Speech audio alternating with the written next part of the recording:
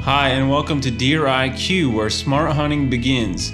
I'm Adam Lewis, 20 plus year educator, 30 plus year deer hunter, untastefully seasoned outdoor writer, and I'm here to help you achieve what we all hope for, to be truly greater deer hunters. We're toward the end of our series, Private Land When You're King, or when you're in control, what are the specific moves and decisions to ensure you have better chances at good deer and don't mess it up, which too many times we do and don't even realize it. Today we're with special guest Ty Easley of the well-known TV show Heartland Bow Hunter. And Ty is known for his uncommon and consistent success on old deer, 6 to 8 year old bucks, which is almost unheard of. How does he do it? And I will tell you, he doesn't use outfitters. And if you have land, you can make the exact same strategic moves he does. So before we get to that, I want to challenge you to do a couple things. First, download our free journal to use with this podcast. That's really going to help you keep up with all the key details and nuances Ty reveals. Second, as you do that, here are the top look-fors or things to look for during this episode. What are Ty's key traits he looks for in private land when he's trying to get new land access? What is his initial scouting strategy before he busts in there on new land? And what specifically is he looking for as he sets up a new land strategy? How does Ty determine where to put what he calls kill plots? And this one is huge. It's not what most people do, and he gets uncommonly good results on specific mature bucks. What specific tells or characteristics has Ty looked for, and specifically with a buck named Chunk, that helped him hone in and specifically target this buck and kill him? And I have a few challenges at the end that I believe will truly take your hunting skills up several notches, so make sure to stay tuned and listen for that. And now let's get to the podcast and up your deer IQ. All right, I'm joined by Ty Easley here, looking at the topic of private land hunting and when you're king, when you're in control, what does that look like? And looking at perfect setups. What does it take? What do the great hunters do on private land and perfect setups? And if you don't know Ty, some of you I'm sure do, but Ty is a part of Heartland Bow Hunter, and I actually met Ty. I was looking back, it was in 2016. Went to their film school, and I met Ty there. We just got chatting. Super cool guy, but he's also shot a lot of big bucks, has a lot of experience with that. And so, Ty, welcome to the podcast. Appreciate you having me on, Adam. How are you doing today? I'm doing good. So That's a little intro, but Ty, tell us a little more about you. As far as a hunter and just who you are, so our listeners kind of know. Well, so I kind of got into hunting at an early age and kind of got into it doing the more fun type hunting, if you will. I say, rabbit, quail, dove, duck, goose. My dad got me introduced to it at a young age and just fell in love with the sport. And it was probably, I think I got into deer hunting around 10 years old and then started archery around 13. I'm 48 now, so I've been doing it for quite a few years, but didn't get really into it until probably right around 20 or so, and then it's just progressed, and now it's pretty much a year-long adventure endeavor, and I just enjoy every aspect of it now. I was very fortunate to find that passion at a young age and be able to, enjoy it my whole life, where, I think a lot of people struggle to find something. I always feel sorry for people that don't have anything, but yeah, I love it. I'll just say another thing. Excuse me. If you're not familiar with Heartland Bow Hunter, you need to check it out because they're known in the industry as really being, and this is why I went to their film school, to be honest, they're really good at the videography. They really took it to a different level as far as just recording hunts, which is very difficult to do.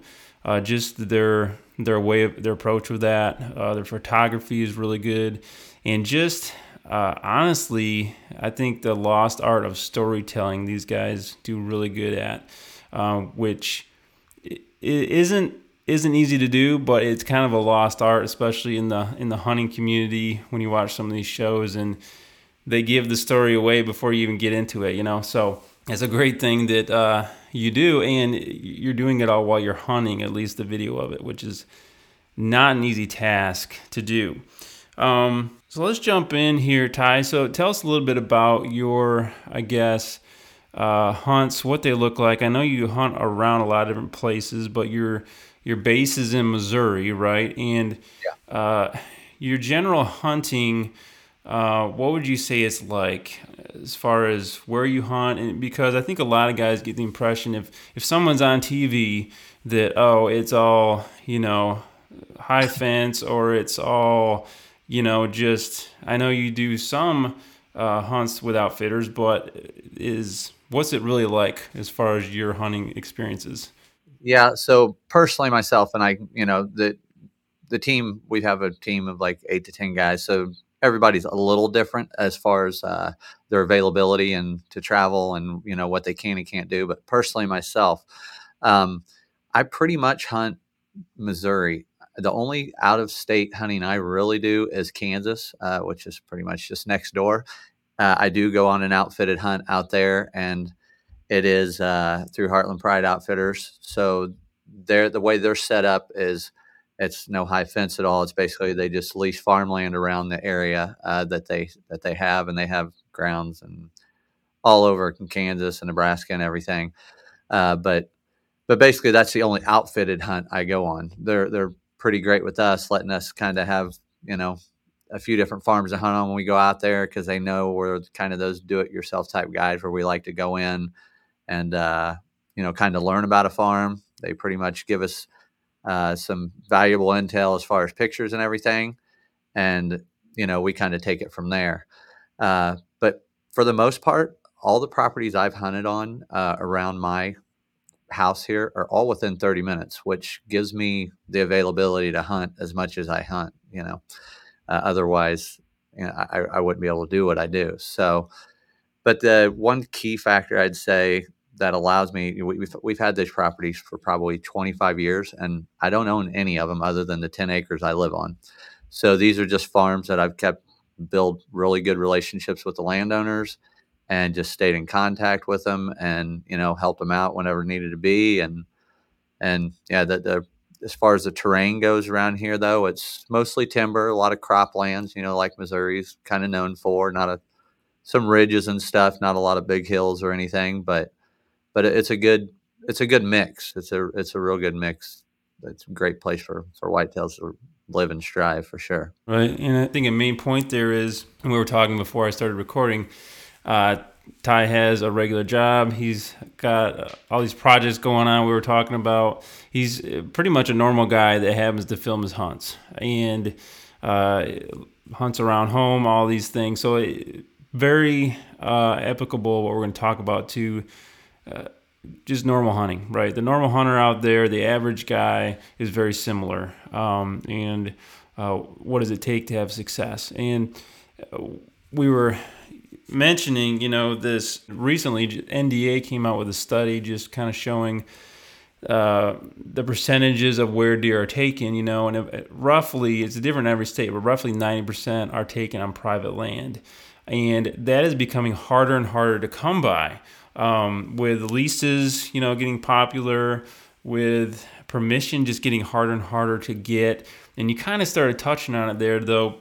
But what I want to dig into a little bit more is, what do you think is a key to getting and keeping good private land access? Because you said you own 10 acres and that's it, right? Yeah, and yeah, that's pretty much it. I have, other than that 10 acres, I have 4 other farms that I hunt, and like I said, I've been on all of those anywhere from, gosh, 20 to 30 years now.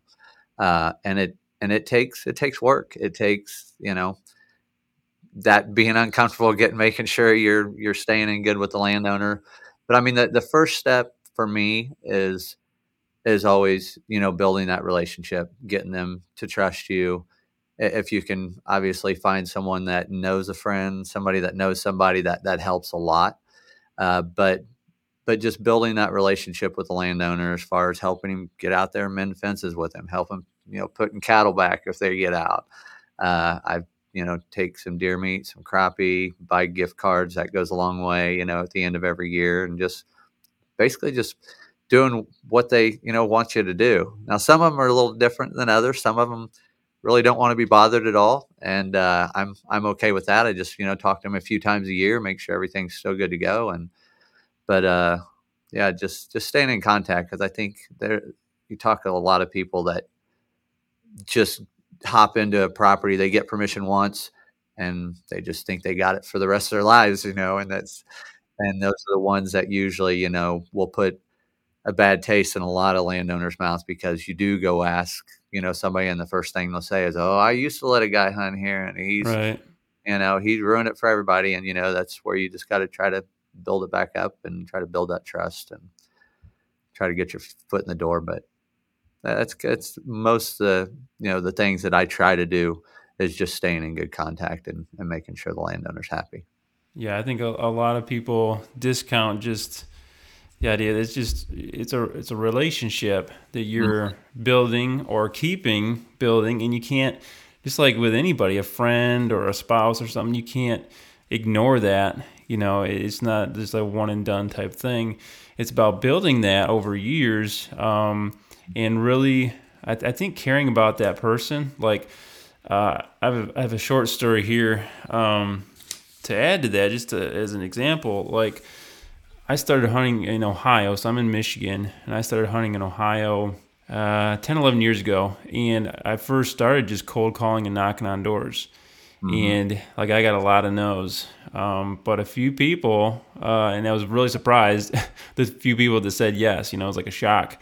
Right. Um, but that wasn't it. I had to develop a relationship with these people.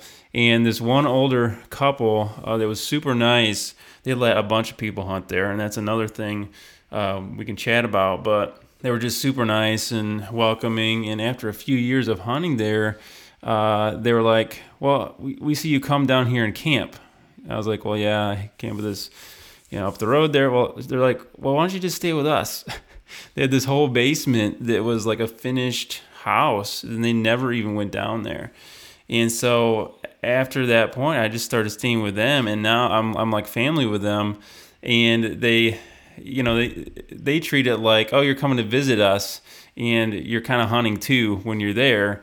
Yeah. But it developed into that, and that's probably an extreme case of like your dream thing, because I don't have to pay rent, I don't have to pay our hotel, or anything like that. Yeah. I don't lease it, and I just help them out when I can. I, like you said, gift cards and stuff like that. You just treat them like people, like Yeah. family, and usually people will treat you well back. And you may get something leased out from underneath you, and that's just the game. That's just how it is. But a lot of it's just really basic stuff that I think people overlook, or they put hunting in front of the relationship, and that's when I Yeah. think you get in trouble. But Yeah.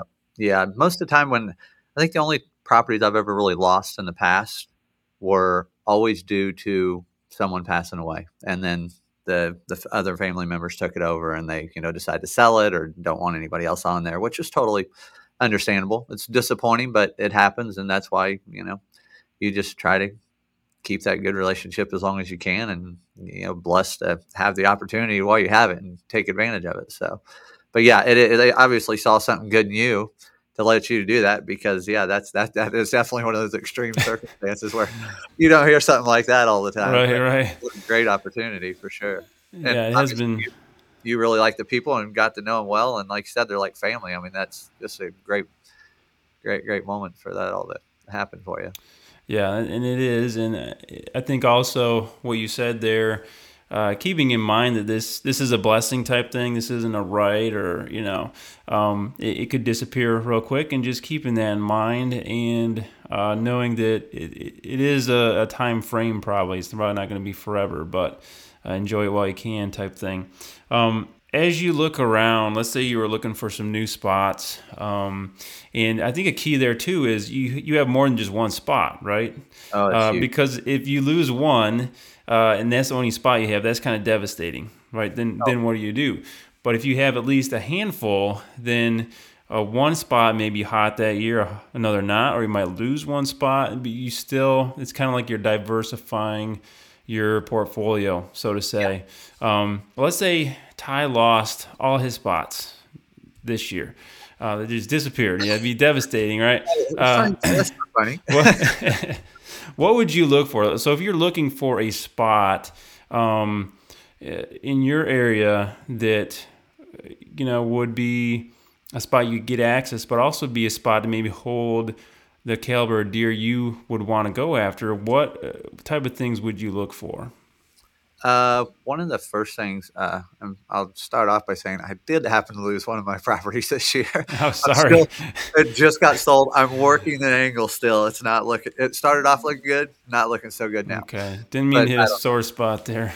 yeah, that's no, no, no. It like I said, it happens, and thank Lord, I do have my other spots to hunt. But as far as looking for spots, honestly, I prefer if I can find a spot that is near, obviously, a decent amount of acreage is nice. Something that's fairly wooded, you know, fairly big piece of property. And to me, within 30 minutes of my house is a big deal, just because I want to be able to access it and to hunt it as much as possible. If you start drifting out further and further away, then you might just become a weekend warrior, and that's just not me. I want to be able to hunt multiple times a week. I want to be able to get off work, go to the woods, and especially early season when I have that daylight.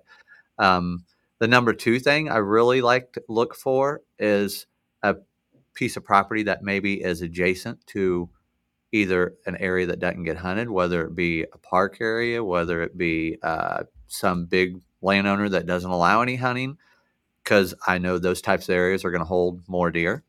Then obviously I'd look for, terrain. I'm not going to go knock on somebody's door that has 300 acres and it's all cropland and there's just a fence row around it and there's really not any woods to hold a bedding. Cause I mean, the deer have to bed somewhere and they like thick cover. And that's probably one of my main focuses is where deer bed. When I think about hunting, that's probably what I spend probably 75% of my time thinking about is where's this deer going to be bedding, you know, while I'm hunting. So, where's it going to be heading back to bed in the morning? Where's it going to be coming out in the afternoon? So, but yeah, those are the things that I kind of think about when I'm looking for a piece of property. And if I was going to go knock on a door, those.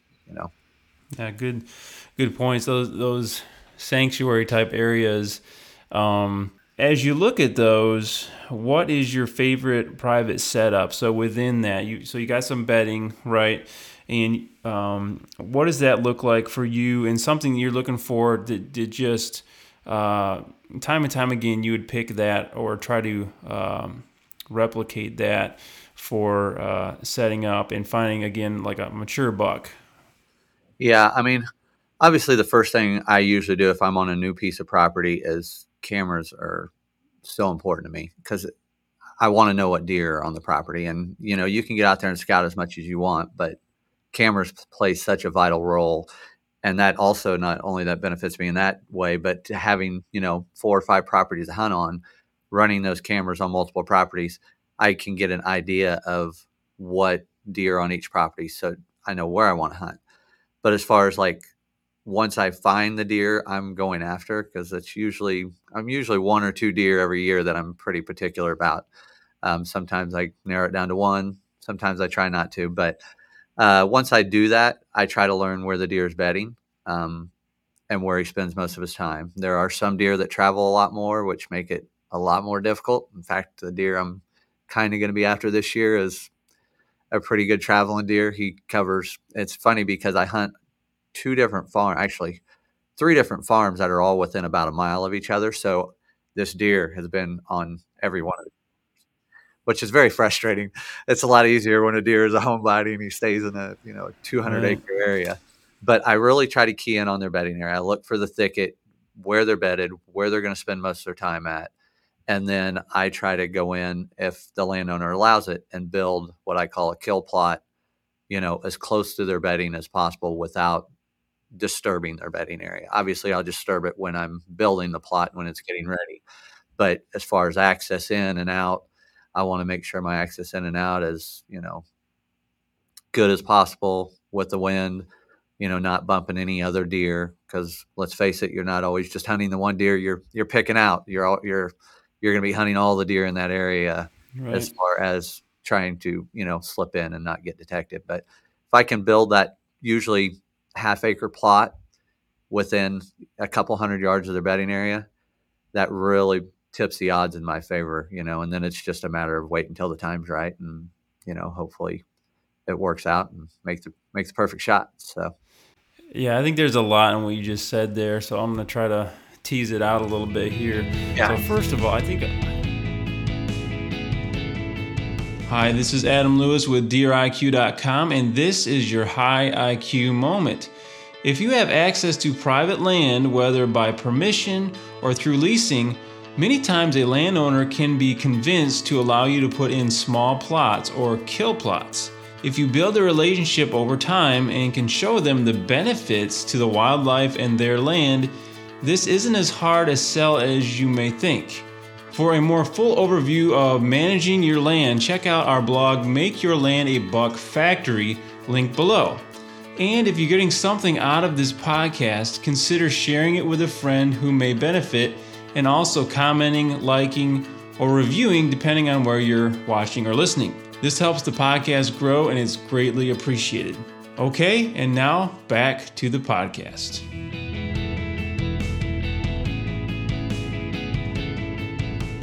Yeah, I think there's a lot in what you just said there, so I'm going to try to tease it out a little bit here. Yeah. So first of all, I think a lot of guys, if they get access to a property, or whether it be their own property, maybe they just bought something or they've had something and they're thinking about putting in food plots, or like you said, if sometimes permission properties will allow that, a kill plot, a really small plot. And just to define that, you're talking something small that, what would be the size of a kill plot that you might put in?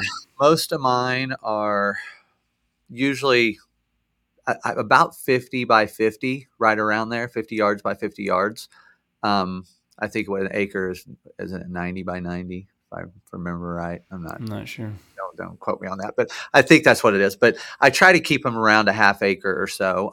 They can be a little bit bigger, but if you get them too much bigger, there's a good chance the deer could come out and feed them far into the food plot and you never get a shot. So the kill plots, I try to keep them, and sometimes some of them are even, maybe a third of an acre.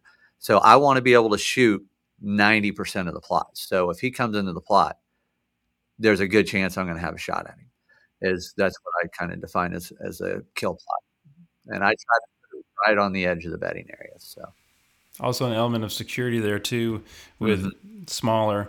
And I think a lot of guys will look at a property and they'll put a food plot where they think it makes sense because of where it's easy to put, or a variety of other reasons. And I don't think they really think about this. And I think this is a huge point, that you need to know your land first, right? You need to figure out where are they bedding, especially where is this mature buck bedding that you've identified. So you've done work beforehand. You don't just run in there right away and put in a food plot, right? Right. Like, you've done a lot of homework. You've figured out where this buck is living, where he feels comfortable, and then you make it super easy on him to eat your food, basically, right? Yeah, I mean they're lazy by nature. I mean honestly, you find that it's obvious. You walk around, you find the fence gaps. There's where the trails are. They, if it's a really thick area, they're going to go around. They're going to go around a little bit where it's easier to walk for them. I mean they're lazy by nature, and I mean they're driven by their stomachs majority of the year. I mean obviously they need food, water, cover, and except for during the rut where they're driven by something else there, but majority of the time it's food. So if you can key in on that and figure out what they're feeding on, at a specific time of year, which is, for our season here in Missouri, it starts in September and runs September 15th to January 15th. So there's stages to it here for sure, where you got to change your tactics a little bit, but if you can key in on their food and stay close. You mentioned a very good point where that is one thing. You get a deer in a giant field, and a lot of times the deer will come out. I film a lot in the summer on bean fields, and most of the deer, when they hit the field, they're on the edge for a second, looking around, make sure everything's cool, and then they're moving quick. A big mature deer Right. out to the middle of that field. Well, small kill plot, as long as if they move to the middle of it, you got a great shot. And it is so small and such they're so close to cover, they feel a little more secure, being able to. And I usually I don't like completely clear my kill plots. I don't know if you've seen any of my videos, but almost all my kill plots, I leave a few trees in certain spots for scraping, for Yep. a little bit of, put the deer at ease. I think it helps them a little bit, keeps them relaxed, if you will. So, Yeah, and I think a novice, and I think everyone's there at some point, and everybody's on a different spot in the continuum, I call it. And I'll have one on the website. I call it the Deer Hunter Growth Continuum, where one end is like you're a kid, you're a real novice. The other end is like you're this wise sage, and we're all somewhere on it. But I think food plotting, a lot of guys, when they first get into it, they see these big, maybe, I don't know, TV, magazines, whatever. They see these huge food plots that are like agricultural fields, and they're pristine and all this stuff. And like you mentioned, that might not be the best place to kill a buck unless you have a long range rifle. yeah. And bow hunting in particular, it's about making them feel comfortable. Like, where will they show up in daylight, which is the only time you can shoot them, right? And Mm-hmm. so adding those elements of comfortability real close to where they are, so it doesn't take long for them before dark to get out there and feel comfortable being out there. Yep. Yeah, that's a great point to make, because that's, in the end, that's, you're waiting for that daylight. So, and if a deer doesn't feel comfortable, he's definitely not going to be showing up and feeding during daylight. And that's the big thing about not overhunting it. The good thing about having multiple farms to go on and hunt. But another key, I talk about getting to know what deer you're wanting to hunt a little bit. I'll kind of touch briefly on that, but being able to hunt those properties for 20 to 30 years is a huge benefit, because I get to see these deer growing up from 2 on the way up to where we usually don't start hunting them until they're 5, or start actually pursuing, to actually kill them until they're 5 or 6.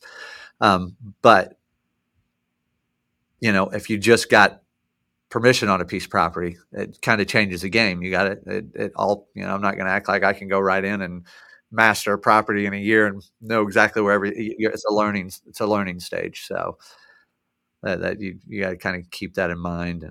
And that's where cameras come in really, really handy when Well, you're let's not let's there. talk about that a little bit, because yeah, that's interesting.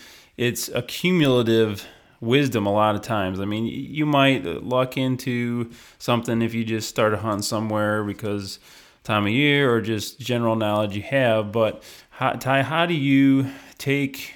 You mentioned like knowing how to hunt a particular deer at the right time. Tell us a little bit, like, how do you gather that knowledge to know, like, oh, I should hunt this deer on this property at this time? So every deer is different. I'll kind of take an example of the deer last year that I killed, a buck we called Chunk. It was a 5-year-old, and he was a real homebody deer, and one of my favorite kind of deer, one that just sticks around all the time. And then you see him, tons of pictures of him.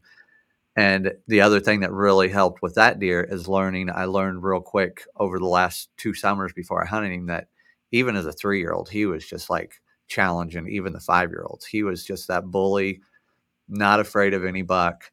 So I had a real good feeling if I could ever get a decoy in front of that deer, it would.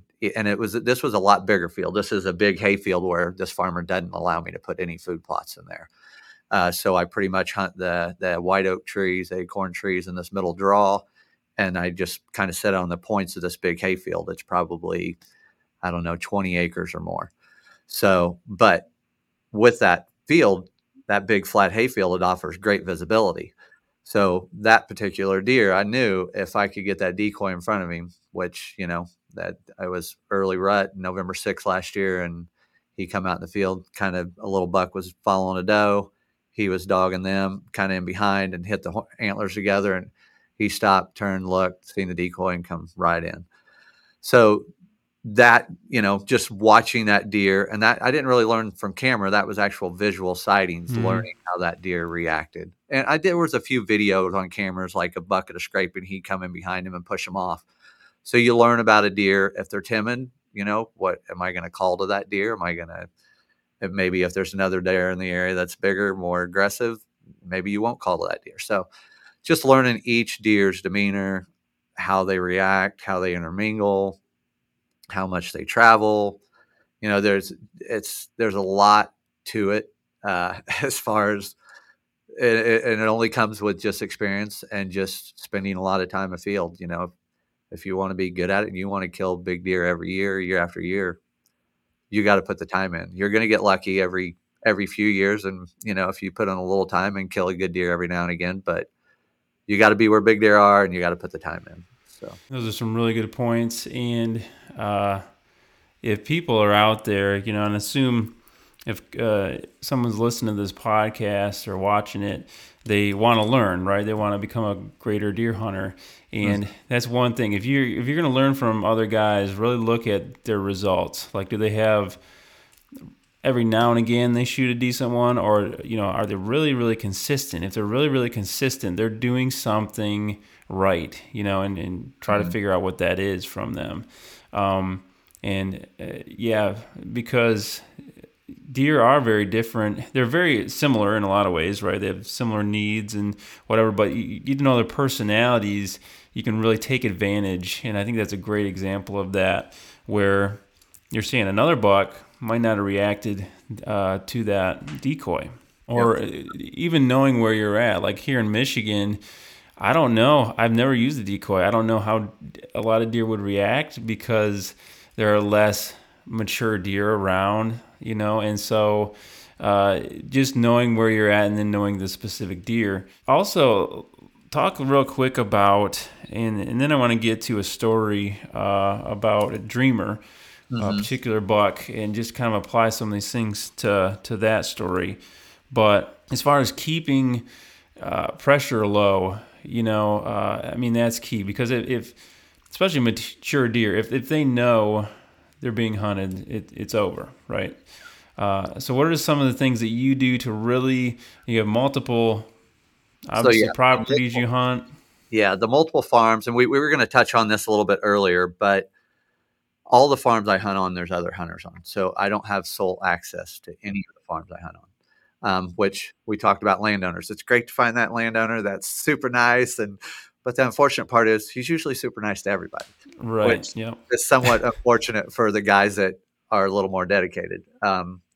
So all the properties I hunt on, there's other guys that hunt it as well. Most of them are pretty good hunters.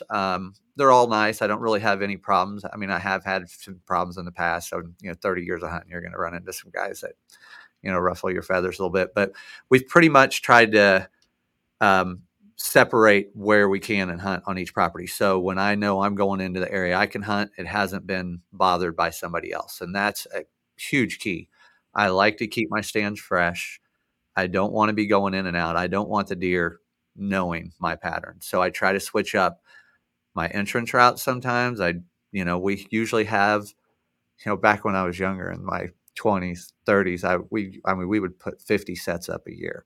Now, Wow. I've realized that was way overkill.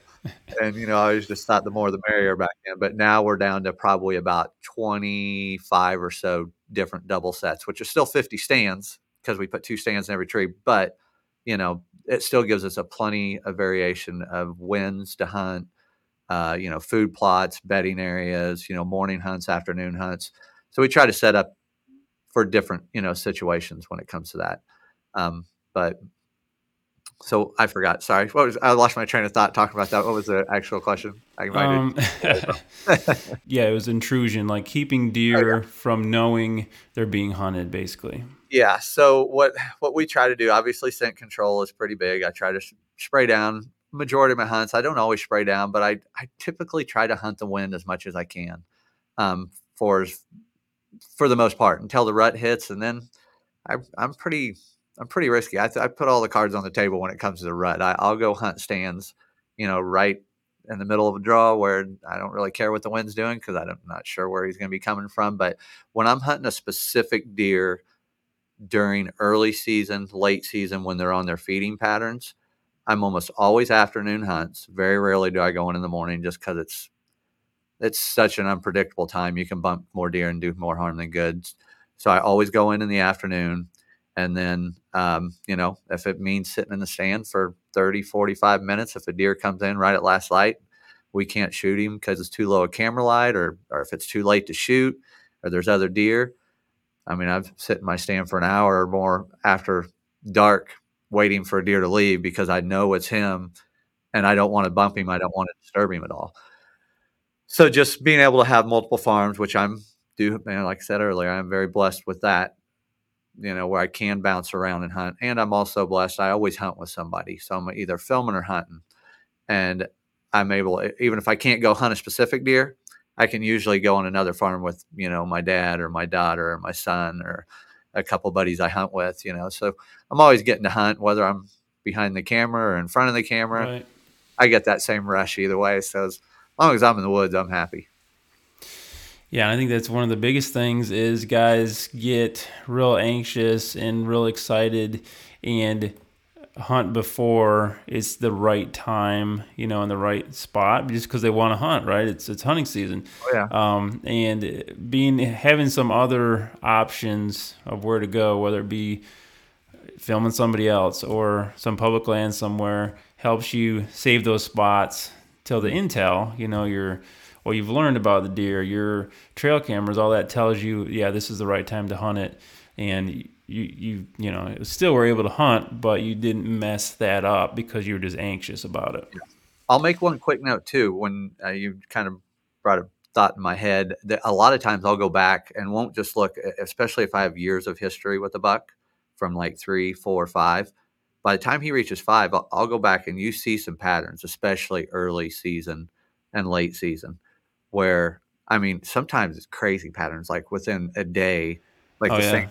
I've had deer, like some bucks, like show up within a day that I may only see that deer once or twice a year, and he's within a day. So I'll go back years and look at trail cam photos and see when deer daylight, see what they were doing, try to predict the weather, see what the weather, and you can get on and go and look what the weather was on weather apps to see what it was when he daylighted at that time, and then come back and kind of see if duplicate in the future. And it's definitely paid off in some pretty good ways for me. So Yeah, that's some high IQ stuff there, Ty. I've noticed that too, and different people have written about it. I think recently, the last few years, seeing the same thing, that they're pretty repetitious. Even like you said, even if they're not living in that area, all of a sudden they'll show up a certain few day window.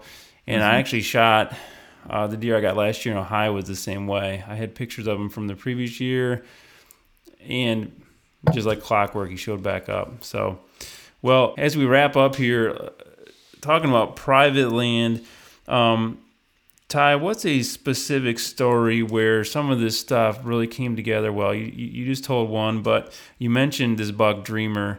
Tell us that story and how some of these principles, these tactics you've shared kind of came together with that special buck.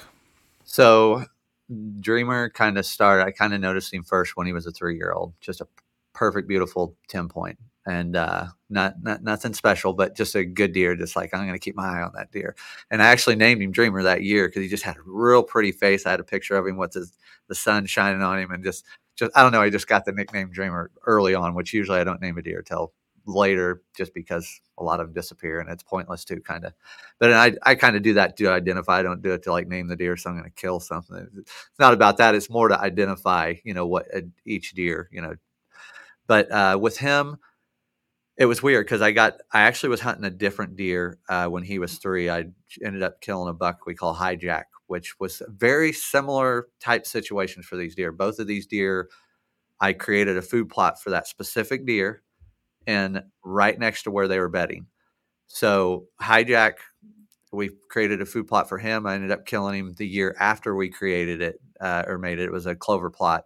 And so it was a second year clover plot when I killed him in there. And Dreamer actually lived in that draw with him for the most part and was in that food plot all the time. So when I shot Hijack, in my mind, he was going to take it over. And, 2 years later, I'd shoot him out of the same plot. Well, at 4 years old, I started getting less and less pictures of him. I was still getting pictures of him, but he wasn't living there anymore. And on the south side of that farm, it had gotten really overgrown. So at 4 years old, I knew I wasn't going to kill him. At 5 years old, I didn't get a picture of him all summer. And I'm like, and I'd found one of his sheds at 4. So I knew good chance he was alive. So I slipped over on that south side of that farm into this thicket and found a couple pretty fresh scrapes. And this was in season. This was probably second week, or I'm sorry, about a week before October, third week of September or so. So a week or two into season. And found a pretty good fresh scrape over there, set up the camera over it. He was the first deer on there, and he went from 140 some inches to 100 upper, like 168 or so. So right away, boom, he was number one on my hit list. I was all excited. But there was also another buck that was with him, or that wasn't with him, but that was using that scrape line also. That was an 8-year-old buck that I called Holyfield. Well, sure enough, the 8-year-old shows up first. I'm not going to pass an 8-year-old deer up. I don't care how big the other one is. Shot him. So the Dreamer story had to go another year, but which just let me, more intel. So that scrape line, right where that scrape line was at, I ended up going in. We cleared all that out. Everybody, I always keep saying me. It's really a group effort. My dad, my buddy Andy, Eric, some of the HB guys. It's a group of hunters that hunt together. So, but I went in, cleared out that plot. We cleared out that plot, set it up, probably a third of an acre, and put it in clover. And that next, ended up finding a shed right by there. And started getting pictures. He's one of the few deer that I started taking pictures of earlier in the year. I usually wait till July, but I think I put a camera out in like April or May. I think it was May. Started getting pictures of him just because I wanted to see his antler growth. Well, he blew up into 182 inches that year. Whoa. And all these went from a 10 point at 3 and 4 years old. Then he had splits as a 5-year-old. And then as a 6-year-old, he blew up to like 20 points. So really cool deer, cool story. But just, I had a great entrance and exit. I actually walked up along this road, a pretty busy road the whole way, had good road noise going into my stand, which was only 50 yards off the pretty major road that I set this food plot in. And he just started. I knew it was close to his bedding area. He took it over right away and stayed there all summer. I would get pictures of him literally every day. If he wasn't there, I'd get worried. But then the drawback to that is, like anything over here in Missouri, right at the beginning of the deer season here, the acorns, white oaks start dropping big time. Oh yeah. And so he kind of transitioned his pattern. So I didn't end up getting an opportunity at him until the beginning of October. But, was able to make that perfect shot, practice, made sure. We kind of talked about that a little bit briefly earlier. But that was one big key. I can't stress enough to continue. Everybody practices all summer long. And then deer season starts and everybody's ready to hunt, but nobody's ready to practice anymore. Right. But just continue that. And with that deer, I knew I was going to get that opportunity. I just really felt good about it. So, I was shooting 3 or 4 times a week. And every time I just pictured me envisioning shooting that deer. And when he come out at, 22, 23 yards, it was just a perfect shot. He went 25 yards and dropped right there in the food plot. So it was a pretty incredible hunt. Just, they don't always, end up that perfect, but when you do your homework and when you set it up right and you have a pretty foolproof plan, it can happen more often, than not. So as we wrap up, here are some key high IQ takeaways and challenges. Are your kill plots engineered for where you want them or where the bucks you want to shoot dictate? Really think about this and what you can do to not let the land dictate, but the buck or bucks dictate where you place these for better success on specific deer.